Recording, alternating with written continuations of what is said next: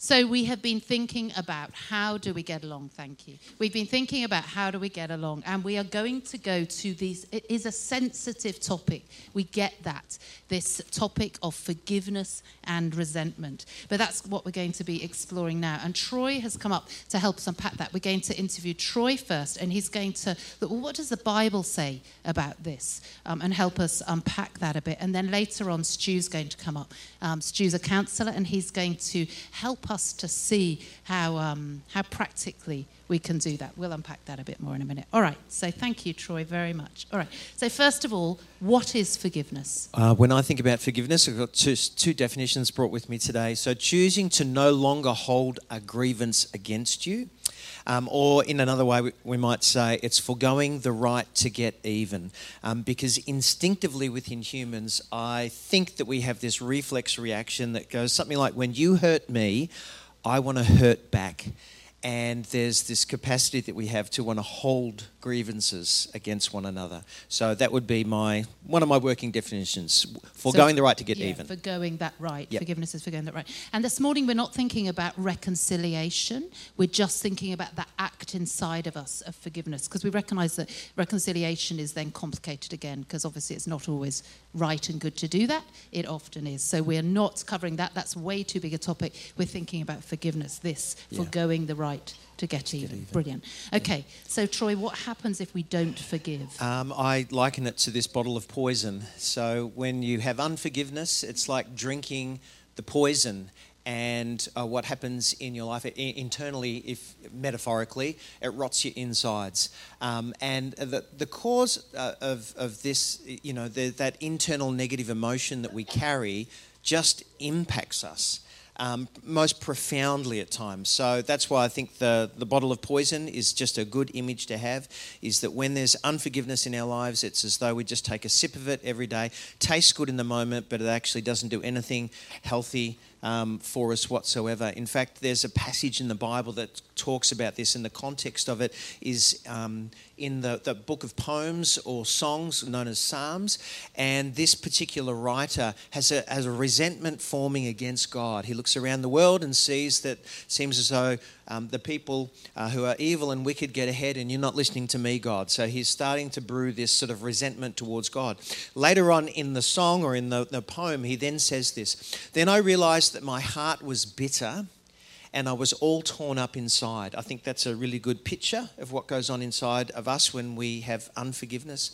"I was so foolish and ignorant that I must have seemed like a senseless animal to you." And I thought that's just a really interesting phrase they use. It's the unforgiveness, if you like, can dehumanize us a little bit. The version that I used to read used to call it a brute beast. Okay. I love that imagery of a brute beast. Yep. Inside of us. Absolutely. And so the crazy thing about, well, not the crazy thing, that the outcome of this is that it just breaks relationship. I know someone who said to me, I remember the conversation, said, "Troy, this is how I deal with unforgiveness. When someone lets me down, when someone hurts me, I just delete them." And he said, "See my phone here? See this person here? They've let me down, they've hurt me." And he said, he just hit the delete button. He said, "That's how I deal with it."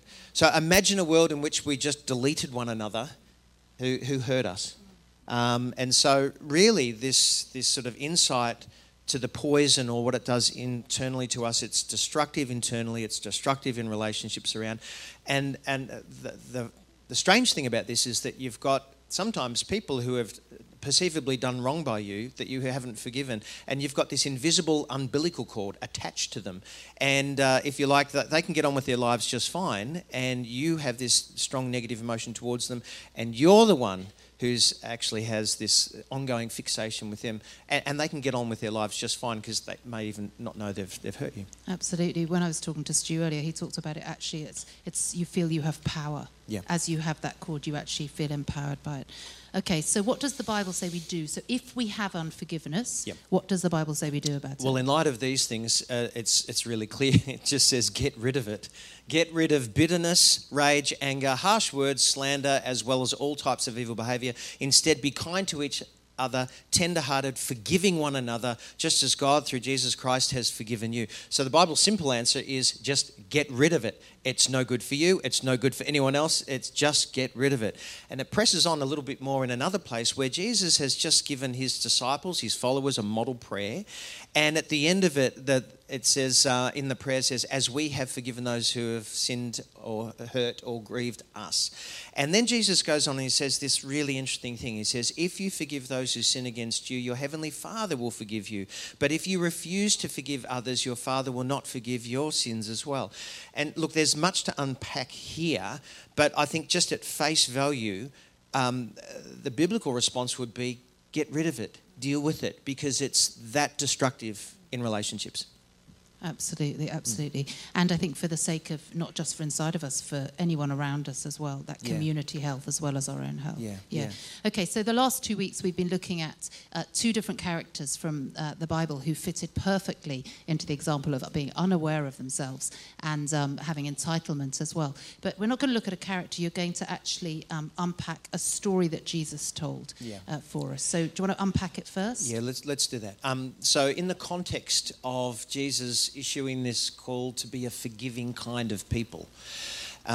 He's on his journey to Jerusalem where he's going to die for the sins and the wrong of the world. And his disciples have just been fighting for who's the best positioned one, who's the top dog. And he enters in stage left a child and says, I want you to posture yourselves completely differently. He then goes and tells this particular story. It's from Matthew chapter 18, 23 to 35. This is how it goes. The kingdom of heaven, he says, is like a king who wanted to settle accounts with his servants. Now, in this very moment here, if we just paused and said, actually, we don't want to do a one-for-one take. So when Jesus is using this illustration, it's not that the king is God. That will become very clear. He's likening it to. So it's not saying it's a one-for-one, it's likening it to. So he says, you want to talk about forgiveness? Let's talk about it in monetary terms, and let's talk about like a business transaction. So there's a king who wanted to settle accounts with those who were doing his bidding for him.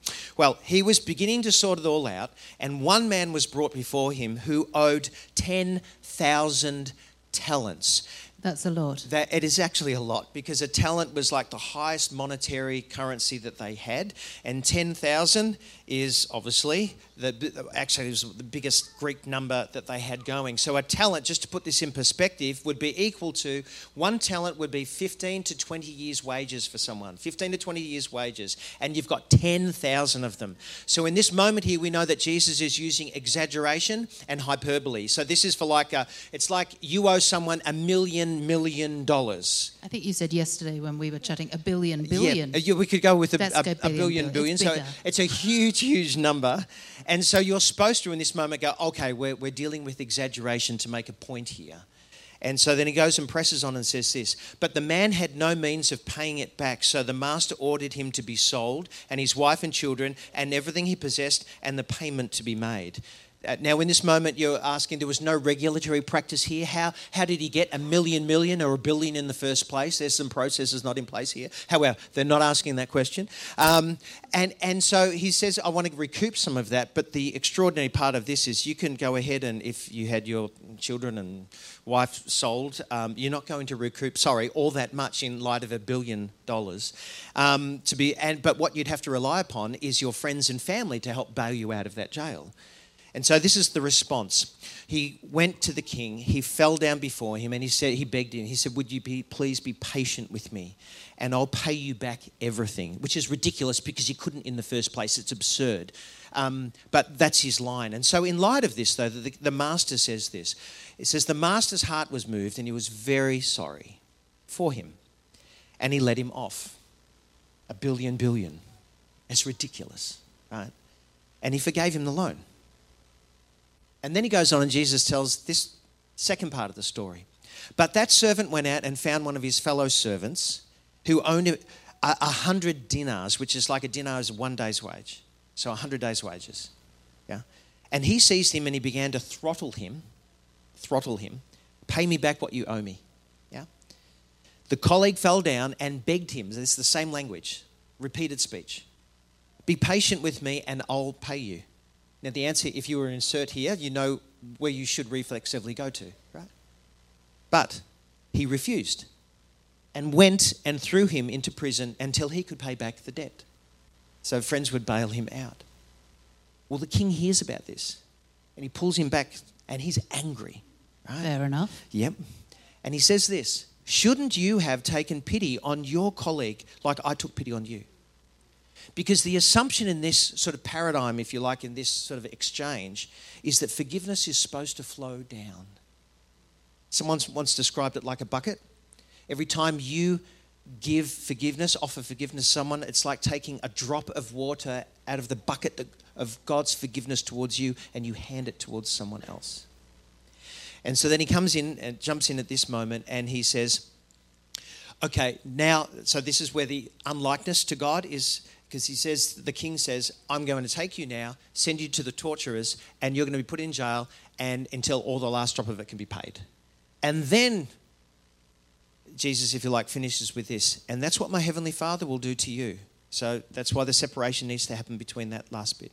Unless each of you forgives your brother or sister from the heart. So he's talking about within God's family, which doesn't let you off the hook if you go, well, if someone's not a Jesus follower, then it's okay, I don't need to apply this. No, there's application across the board. Yeah. Yeah, absolutely. All right, so what does that mean for us here? I think with it means no billions. Yeah, a few things here is that this story is profound in that it actually portrays God as being this extravagant forgiver. God is in the business of repair. And God is in the business, if you like, of forgiving. That's what he's like. The second thing it tells me is that humans, our instinct, if you like, is to harbour resentment against other people, even in light of the forgiveness I may have received. And the third thing it kind of reminds me of is that what's supposed to happen if I've encountered God's extravagant loving forgiveness of me, it's supposed to flow through me to others. It's supposed to flow out. It's supposed to flow down. Absolutely. Okay, what about you then, Troy? Is forgiveness easy? What do you do? What sort of... Well, it's all very businesslike and transactional here, isn't it? I mean, there's just an equation that you follow, isn't it? It's so emotionally devoid of any sort of attachment to other people or situations. No, it's actually really super hard. And so thinking about this week, I remember some years ago I was preparing to become a minister. I was over at Bible College and I had, sorry to say it, formed a jealousy and an envy towards a friend of mine. They were probably getting ahead, and this is just kind of the everyday garden variety of jealousy and envy, yeah? That just puts a separation between you and the other person. Well, I was prepping to talk. I'd been invited to speak at a church, one of my first talks. And as I was preparing for that and spending time with God, I felt this gentle whisper saying, why don't you do something about this? Why don't you do something about this? And I kept on, no. And then the very night before, his whisper got so great that I ended up calling my friend and saying, would you forgive me? I've held this against you. Absolutely. And so it's hard. And you recognise the hard. Yeah, absolutely. And you were talking about proximity as well. Tell us about that. So when I'm finding it difficult to forgive someone, this is what I do. Firstly, I just think about the exemplar of Jesus hanging on a cross, dying for the world, and his words, Father, forgive. That's the first place. Second thing I go is I recognise that my unwillingness to forgive before God. God, I don't want to do this. Third thing is I go, God, I need your help. And then the fourth thing is that when I cultivate proximity to God, do you notice the bird there in this image? The closer it gets to the sun, the contrast is greater, so that it becomes clearer in this image. I think that's what happens when I draw close to God and humans do. The blemishes show up. So I become more aware of my stuff inside of me. And as I stay close to God, he whispers about those, will you deal with your own things? And that's helpful for me. Absolutely, because it's healthier for you. Yeah. Troy, thank you so much. Okay. Really appreciated that. Good. Thank you. Take a look at this.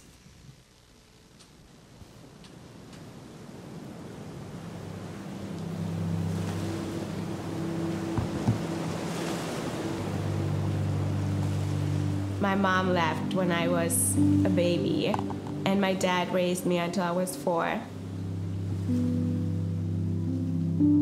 My dad thought it was best for me to go to Germany to grow up with his sister. I remember the day when we went to the airport, and I remember holding on to that gate because I didn't want to leave him.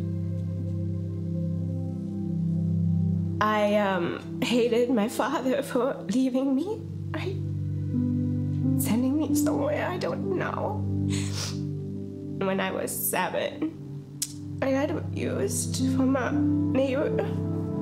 I hated God. I hated him for all the stuff I went through. And I was like, oh, if you exist, why would you, like, do this to me, you know? So Matt and Steph invited me to church. It was weird because I'm like, never went to church ever. They were just so nice and so welcoming, right? And I was like, oh, this is like a different experience. Like, I like going there. And I was like, okay, fine, I'm gonna go meet new people. I think it was the time when it was about forgiveness. It was just so powerful that, you know, he forgave us for everything we did and that he still loves us, right? How can he, like, love me when I did, like, so many stuff, you know? How can I forgive myself? How can I forgive people who hurt me? I think that was the moment when the dark I had inside went away and the light came through. Yeah. Okay, Stu, come on up. So as I said before, Stu is a counsellor. He used to work with the children here with us, and now he works as a teacher and a counsellor, and it's great to have you with us, so thank you very much. So first of all, we heard in the story that Rawa was saying... Yeah, that was a powerful video, wasn't it? Really powerful, I know. She talked about the darkness going and just the damage from holding on to resentment. So from who you are with your hat on, tell us about that damage that resentment does. Sure. Well, it's not a great list. When resentment really sets in, it can lead to chronic fault finding, it can lead to recurring anger, to real hostility, and even hatred. And as Troy mentioned already, the first point there, it gets in the way of real connection with others. I guess the best that you can do when you get to this point is you find somebody else who's been really miffed and you kind of vent together, and that's not a real connection. But yeah, it tends to block gratitude, as we see there, and when it's not acknowledged, your body's in this constant tension. And this is even harder if you've got this resentment and it's sort of hidden underneath, and then it pops up in all sorts of unhelpful ways. I think the list there is displaced ways. It shows up passive-aggressive, anxiety, or displaced anger. Notice when you go to the footy, you see a lot of displaced anger from the crowd. Which makes you wonder why anyone would be an umpire. Yes, absolutely. Yeah. And I think you had a bit more research for us, did you? Yes, I did. I'll keep you going. I know where you're going. This, of course, the physical damage that it does to you. Actually, holding on to resentment is not good for your body. And there's a lot of research about that. Here's a quote. Chronic anger puts you into a fight or flight mode, which results in numerous changes in the heart rate, blood pressure, and immune response. Those changes then increase the risk of depression, heart disease, diabetes, among other conditions. There's a long list of nasties that it just does to you to hold on to resentment for a long time. Yeah, and one more quote, I think. No, that was just the... where it came from. Forgiveness. Yep. Your health depends on it. It does, doesn't it? Absolutely. Yep. Okay, thinking about some scenarios then. Yeah. And so forgetting all your clients that you've ever seen, but just some general scenarios. So sometimes relationships, they're not balanced in power. So you have an unbalanced power. Yep. So in those relationships, what can resentment look like? Okay, so I'm making up hypotheticals. Any resemblance to anyone here is simply coincidence. Okay? Yeah. All right, so imbalance of power ones. So we've got the parent-child ones. We've got the boss and worker one. So let's just make up a hypothetical with a family. So we have maybe a teenager and parent. The typical thing where conflict arises is around incremental independence. So to explain that, the way it works in an ideal world is that as the teenager starts to make good choices, shows responsibility, they're given more autonomy, they're given more opportunity to choose and make decisions. So that's the ideal world, and that gradually as they get to an adult where they have full autonomy.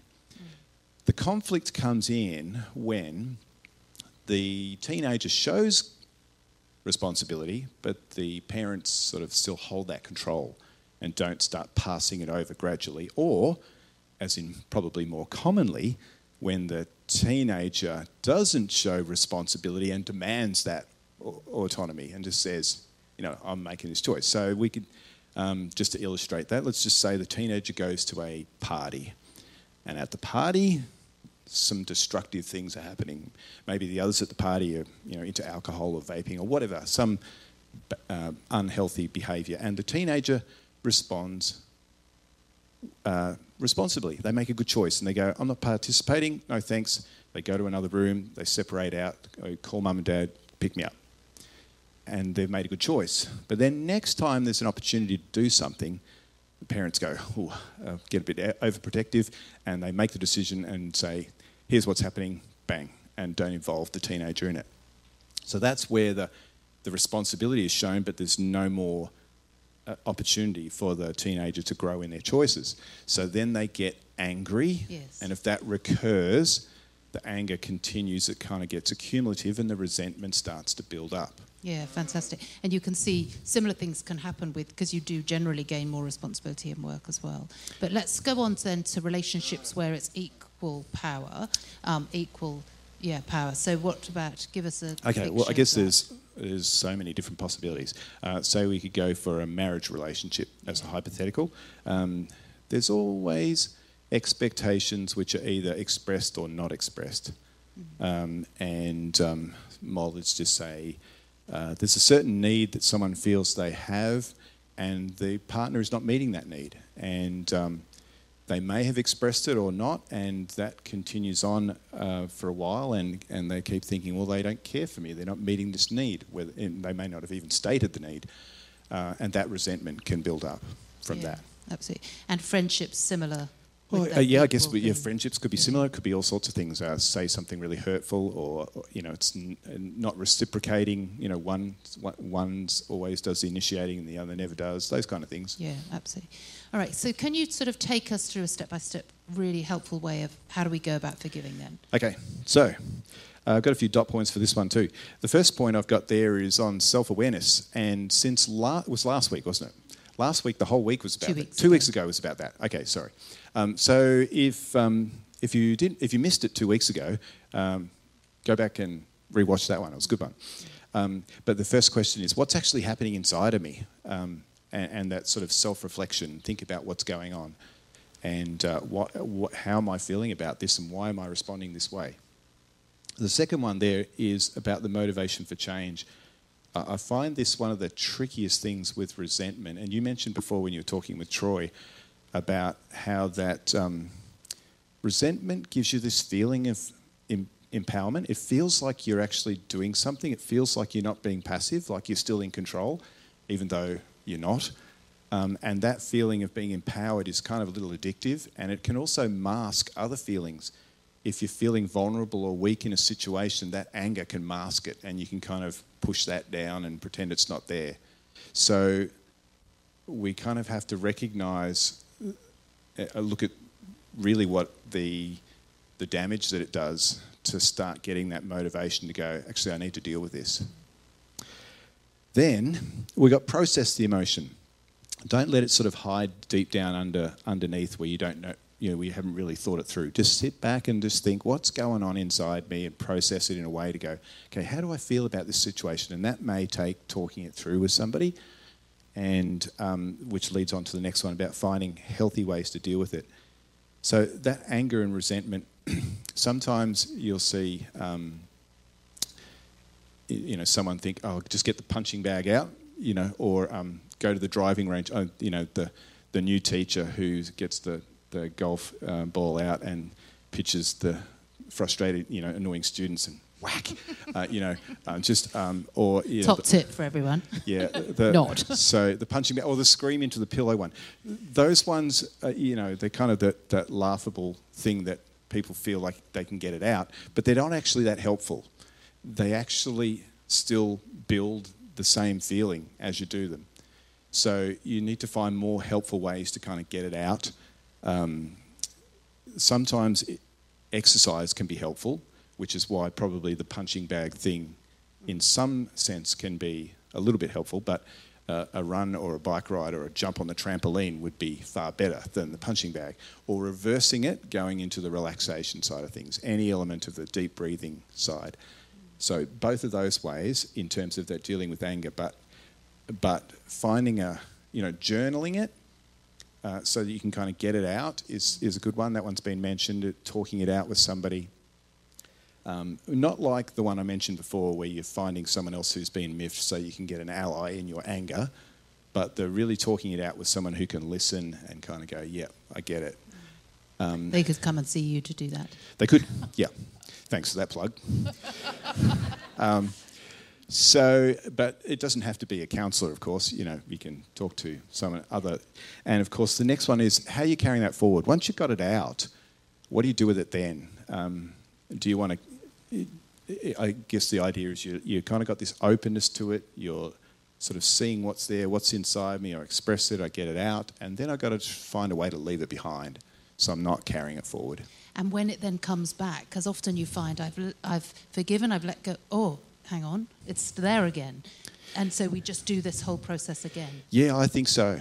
Yeah, I think we just go back to it and go. And probably the last point is that choice element. And I think that's why Troy mentioned the Bible verse that just had that specific instruction, get rid of it. Because there's actually this choice element to it as well, where we can, each time it comes back up, we can choose to let it go again.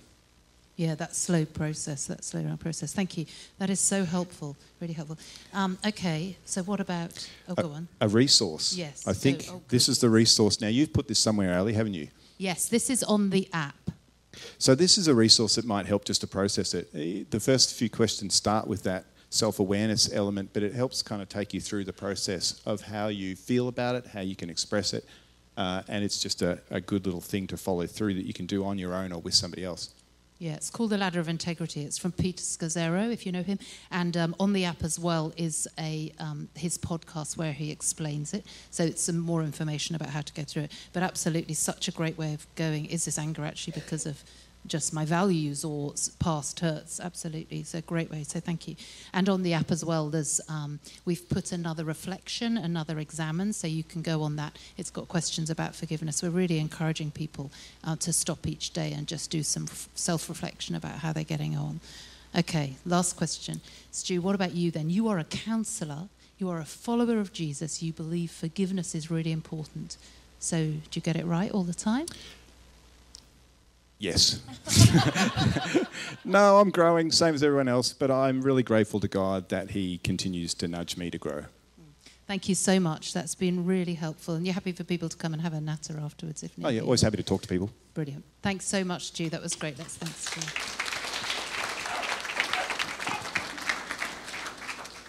I'm going to invite the band to come up. Thank you. A little while ago, a few years ago, a situation happened and I got very hurt. And then that became very quickly anger inside of me. But I knew that this is not good for me for a start. And so I just knew I need to actually forgive. And so I tried, and so I was like, right, I'm going to forgive, and I did some of those things, and I thought, right, I've let it go, only to discover so soon afterwards, if there was any reminder of it, I would find that it was back in my hand, and so I'd go again, no, I've got to forgive, and so I would go down the process of forgiveness again and let go. I even got to a stage of being able to pray for those involved in the situation for good things in their lives, but if names were mentioned or things like that, it was back. And I know it was going to be a slow process of time of just that ongoing forgiveness, and it was such a little thing.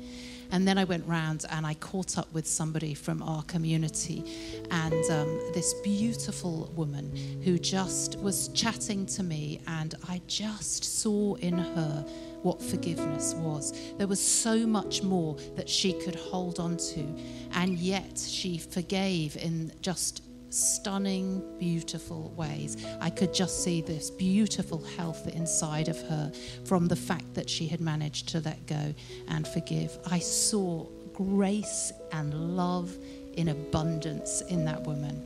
And so as I drove away, I do not know what happened, but I prayed, and like in the video we watched, it was gone. It was completely gone. A slow process had happened, and it absolutely takes time. But Troy is going to come up now, and he's just going to give us a moment to just stop and sit with God, before God, recognizing that these things take time.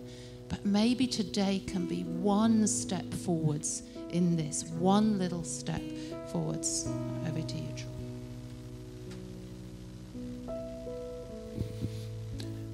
I thought, in light of what we've been talking about this morning, that it would be appropriate to invite you before God to practice forgiveness. I don't know what raw nerves or pressure point that God might be speaking to you about this morning, but I wonder if He might be inviting you to deal with some things that have been with you for some time, and you no longer want to carry the load. I've written down these words here as I was listening to Stu. Forgiveness is a journey that has a start. It has a start. So I wonder if you've heard the whisper of God this morning to forgive, but you're stuck. And maybe you're not quite ready to forgive, but you know you need to step toward that and begin. I'm going to invite you in a few moments to join me as I pray that you might ask God to help you. Or maybe you are, like Ali was explaining, in the process of forgiving and forgiving and forgiving. And that's a good part. But you also need God's help to do something that at times seems to be unhuman. It's to forgive.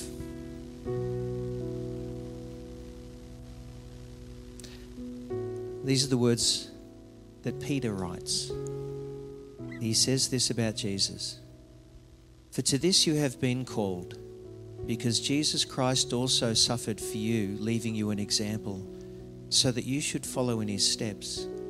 He who committed no sin and no deceit was found in his mouth.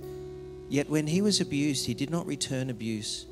When he suffered, he did not threaten, but he entrusted himself to the one who judges justly.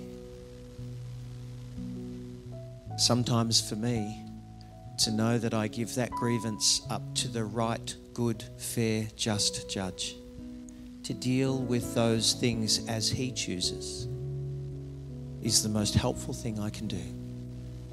To give it over and to give it up to him. So this morning, if you would like to enter into that process of forgiveness and make a start, or perhaps come before God again and say, would you help? Then I'm just going to invite you quietly in this space to maybe posture yourself before God, a physical response. You might like to just open your hands as a sign of saying, God, I give this up and over to you. I'm willing to make a start. Would you help me now, I pray? So if that's you,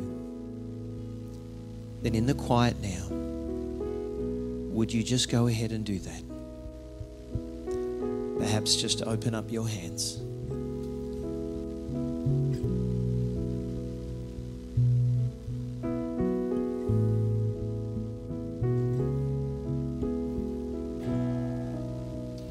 Father God, here in this place right now, in this room, in this sacred, special moment, we open our hands to you. I open my hands to you. And I give to you this grievance and this hurt and this pain.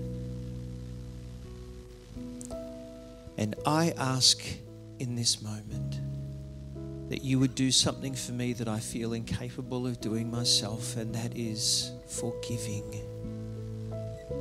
And Father, I desire to make a start. And so I hand this person, this situation to you now. And I ask God that you would take this from me, and that you might bring this healing into my life. That you would enable me now to be in some way free from this as I give this now to you. And perhaps in this space it would be entirely appropriate for you to quietly before God mention that person's name or that situation in prayer to him now.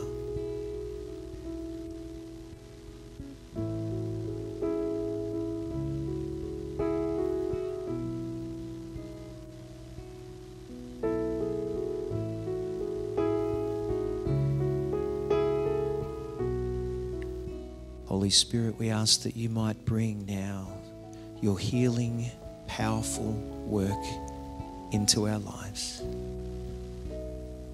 That we might be a forgiving people, a free people, because you have made us free. Amen. Amen. Amen. Why don't you join with us? Let's stand together.